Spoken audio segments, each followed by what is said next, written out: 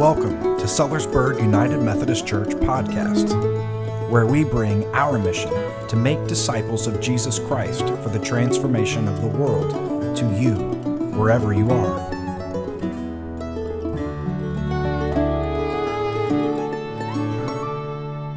I want to read the lyrics of a song called A Boy Named Sue. The chuckles come from people who've heard this song. I'm going to leave out the middle part because there's kind of a violent fight in the middle. I just don't need to read that part for what I want to communicate from it. But A Boy Named Sue, written by Johnny Cash, and here it goes. Well, my daddy left home when I was 3, and he didn't leave very much to my ma and me except this old guitar and an empty bottle of booze. Now, I don't blame him because he run and hid, but the meanest thing my daddy ever did was before he left, he wanted to name me Sue.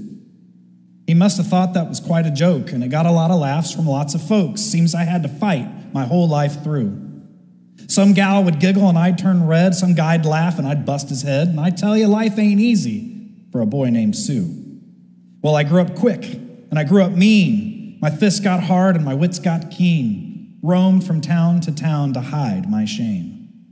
But I made me a vow to the moon and stars I'd search the honky-tonks and bars and kill that man that gave me that awful name. So then he finds his father. They brawl in the mud and the blood.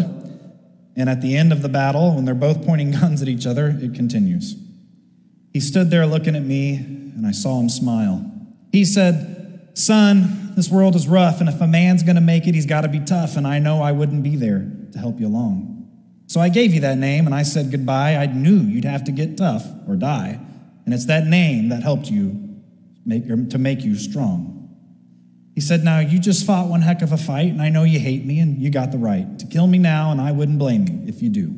But you ought to thank me before I die for the gravel in your gut and the spit in your eye, because I'm the beep, beep, beep that named you Sue."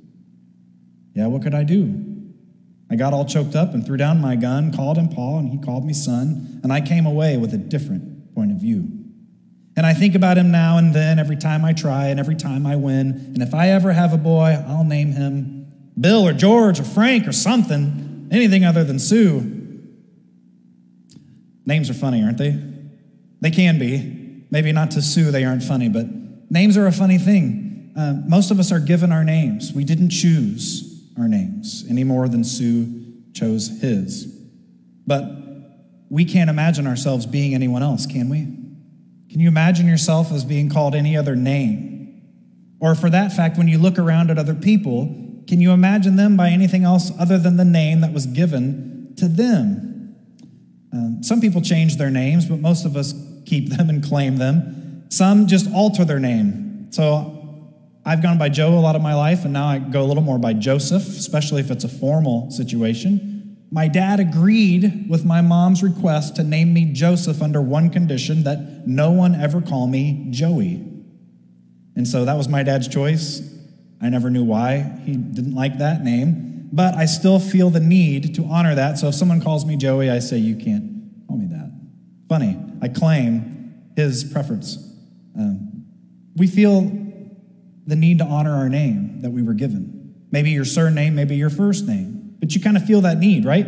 It's given to us, and says somehow we claim it and it becomes ours in a whole new way.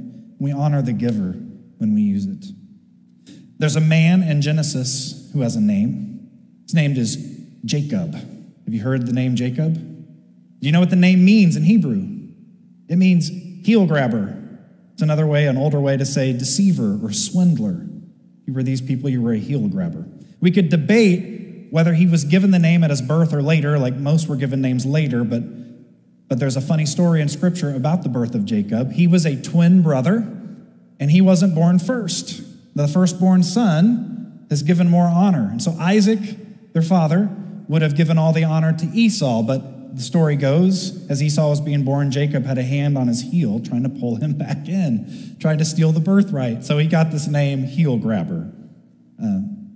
It seems that Jacob was a swindler so much in life that they said even from the get-go, he was trying to take advantage. The key story of his early life in Scripture comes to us when he approaches Isaac, who's dying, and it's time for Isaac to give the blessing to the firstborn. for the firstborn to take over the family name. So it won't be the house of Isaac anymore. It'll be the house of what should be Esau. Except what Jacob does is he dresses up. He disguises himself to look like Esau. He disguises his voice to sound like Esau. And he goes to Isaac to receive the blessing in his brother's place. And so he goes there, and Esau asks Jacob in this conversation. He's kind of not sure who's talking to him, although it feels like Esau. He says, "What's your name? Who are you?" And Jacob says, "I'm Esau, your oldest son." He lied to his father. He denied his true name, and he worked this deception of a name to the person who gave the name. So he gets the blessing. This wouldn't hold up in a court of law today, right, if you trick somebody, but it does then. As the story goes, he flees. He leaves because Esau's going to kill him. And he goes to another land completely out of their homeland. He ends up meeting another swindler he didn't know at the time named Laban. Makes a deal with Laban. Laban tricks him into marrying a daughter that he wasn't intending to marry. And he says, well, if you work another 7 years, I'll let you marry the daughter you really want to marry. And he does. So 14 some odd years later, he's got 2 wives, and he's starting to grow his family and things that he wants to leave. Now, typically you can't, but he wants to. So he swindles Laban back and ends up getting his family out of there, and they're going to head back because he wants to reunite with Esau, okay? So that kind of catches you up in the story is when he sets off for home. What he does is he sends all of his stuff across the river at the border. He sends it all to Esau first. Not sure if he's thinking, well, if wrath comes, it'll be on them, or if he's just certain that there will be no wrath on them, and maybe it'll soften his brother's heart. But we come to Genesis chapter 32, verses 22 through 32, and it reads, Jacob got up during the night, took his 2 wives, his 2 women servants, and his 11 sons, and crossed the Jabbok River's shallow water. He took them and everything that belonged to him, and he helped them across the river. But Jacob stayed apart by himself, and a man wrestled with him until dawn broke. When the man saw that he could not defeat Jacob, he grabbed Jacob's thigh and tore a muscle in Jacob's thigh as he wrestled with him. The man said, "Let me go, because the dawn is breaking." But Jacob said, "I won't let you go until you bless me." He said to Jacob, "What's your name?" And he said, "Jacob." And then he said, "Your name won't be Jacob any longer, but Israel, because you struggled with God and with men and won." Jacob also asked and said, "Tell me your name." But he said, "Why do you ask for my name?" And he blessed Jacob there. Jacob named that place Peniel, because I've seen God face to face, and my life has been saved. The sun rose as Jacob passed Peniel, limping because of his thigh.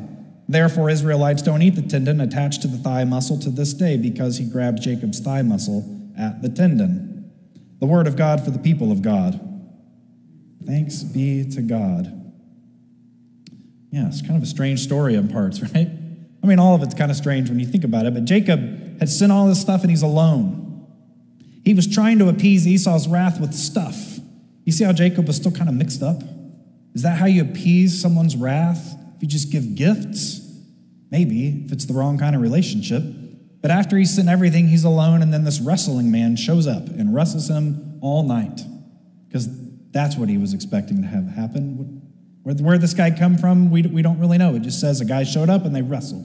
And in the wrestling, he has him pinned down. Jacob's winning. And the guy says, "What's your name?" It's the second time in the book, only the second time that Jacob has been asked, "What's your name?" This time, he replies with truth.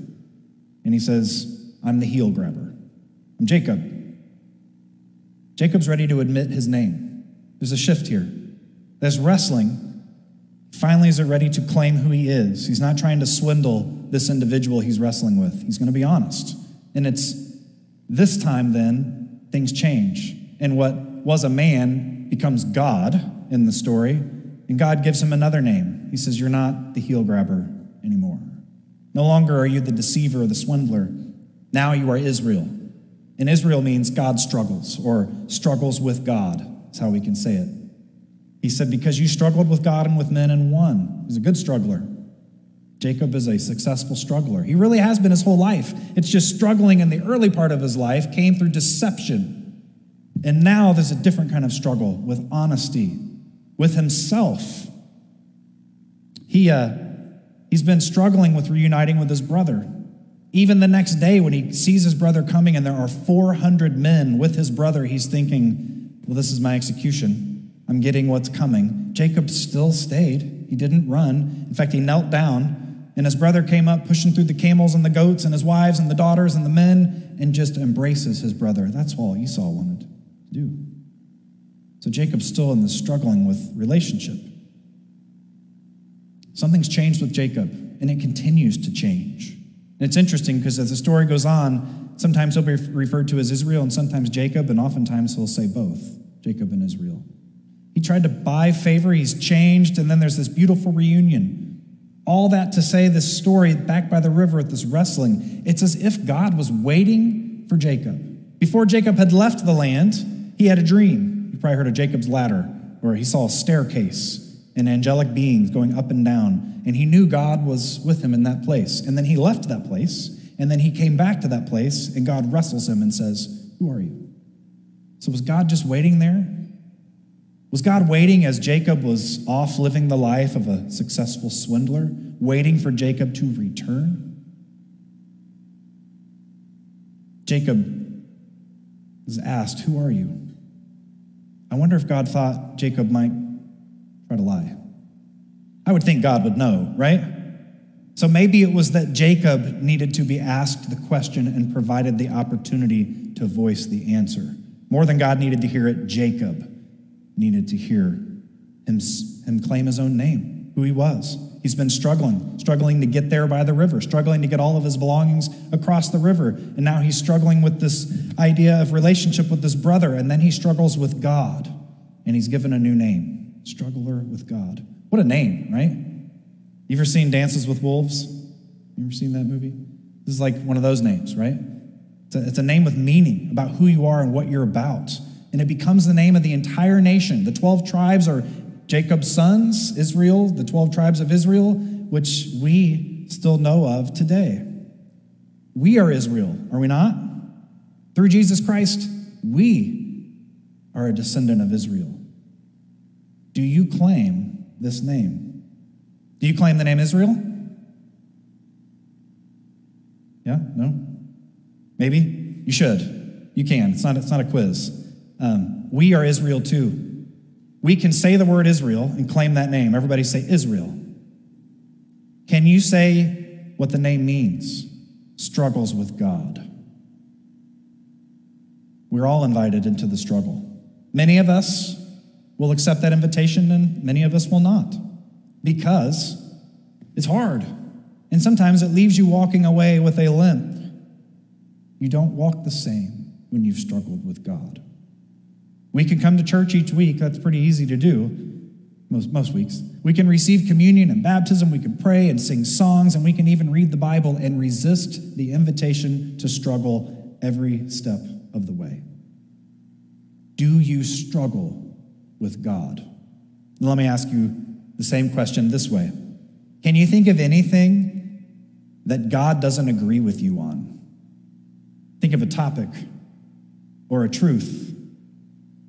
Is there anything that you can say, no, I don't agree with God on that? Or does God always agree with you? Isn't that funny? Kind of interesting, isn't it? We all disagree with each other, yet somehow God agrees with us all. I wonder if we're just like Jacob, bending God's will to serve our needs. A heel-grabbing method that we all participate in from time to time. Amen? Amen. This faith is fascinating, because it's not about simply saying the right things, following the right rules, saying the right prayer, being at the correct place at the correct time. It's not even about reading scripture. Those things are all great, but they're there to serve the bigger point of this faith. We are here to become something new. And change and growth, the development of new, cannot happen without struggle, right? We could look at plants, we can look at animals, we can look at anything else and see that it always comes in a struggle.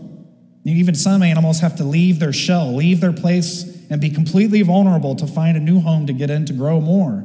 And then there's that moment. That's hard. A plant has to break through the soil and unbecome what it is to become something new. Think of a butterfly. It becomes goo in a cocoon to become something new. Do you think that's a gross process? It's part of the whole point. Some would say we do all this to become truly who we were meant to be, who we were created to be. But however we say it, we can agree that God is leading us somewhere. If you feel like you've arrived and you're there and there's no place to go, you've not accepted the invitation to struggle and keep going. And it's for us all, everybody here. It doesn't matter how old you are, how long you've been going to church, how much you think or you do or don't know the Bible, it doesn't matter. I mean, think about the most significant moments in your life of faith. Whatever it is, did it come when things were easy?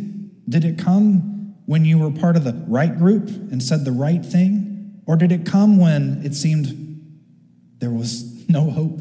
It came in the most unexpected, earth-shattering, mind-blowing way when you were vulnerable, when you didn't feel safe or right. I can attest personally, I'm not perfect. But struggling with God leaves you different. And it leaves you different every step of the way, every day. You'll walk away with a divine limp. And although we might want to hang our heads about that, we should take pride in the growth and the struggle. We will not remain the same in this faith. And let's be honest, do we even want to remain the same? Are you happy with where things are in your life right now in every aspect? You may have joy, but are you still fully satisfied, or do you want to take part in what God has to offer? Maybe you just need to give yourself the opportunity to be alone by the river. Maybe you need to send all your stuff to the other side. Just be devoid of stuff and distractions and worries and stress. Maybe you just need to let go of the need to feel right. It's amazing what that will do. Not that I'm an expert.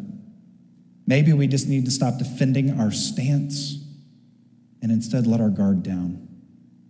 Maybe we just need to be completely vulnerable and depend upon God alone. The good news is God is always waiting for you to struggle with God. God's waiting. If you need to venture out and get your head straight, do that. Like a good father, God is there to welcome you home. Are we ready to enter into the struggle? Are you ready for God to say, who are you, really? And are you ready to answer? God will continue your story too, when you're ready to be you. Amen? Amen. We thank you for joining us today, and it is our hope that you have experienced the blessing of God through our time together. If you'd like to know more about our church community and its ministries, visit our website at sellersburgumc.com.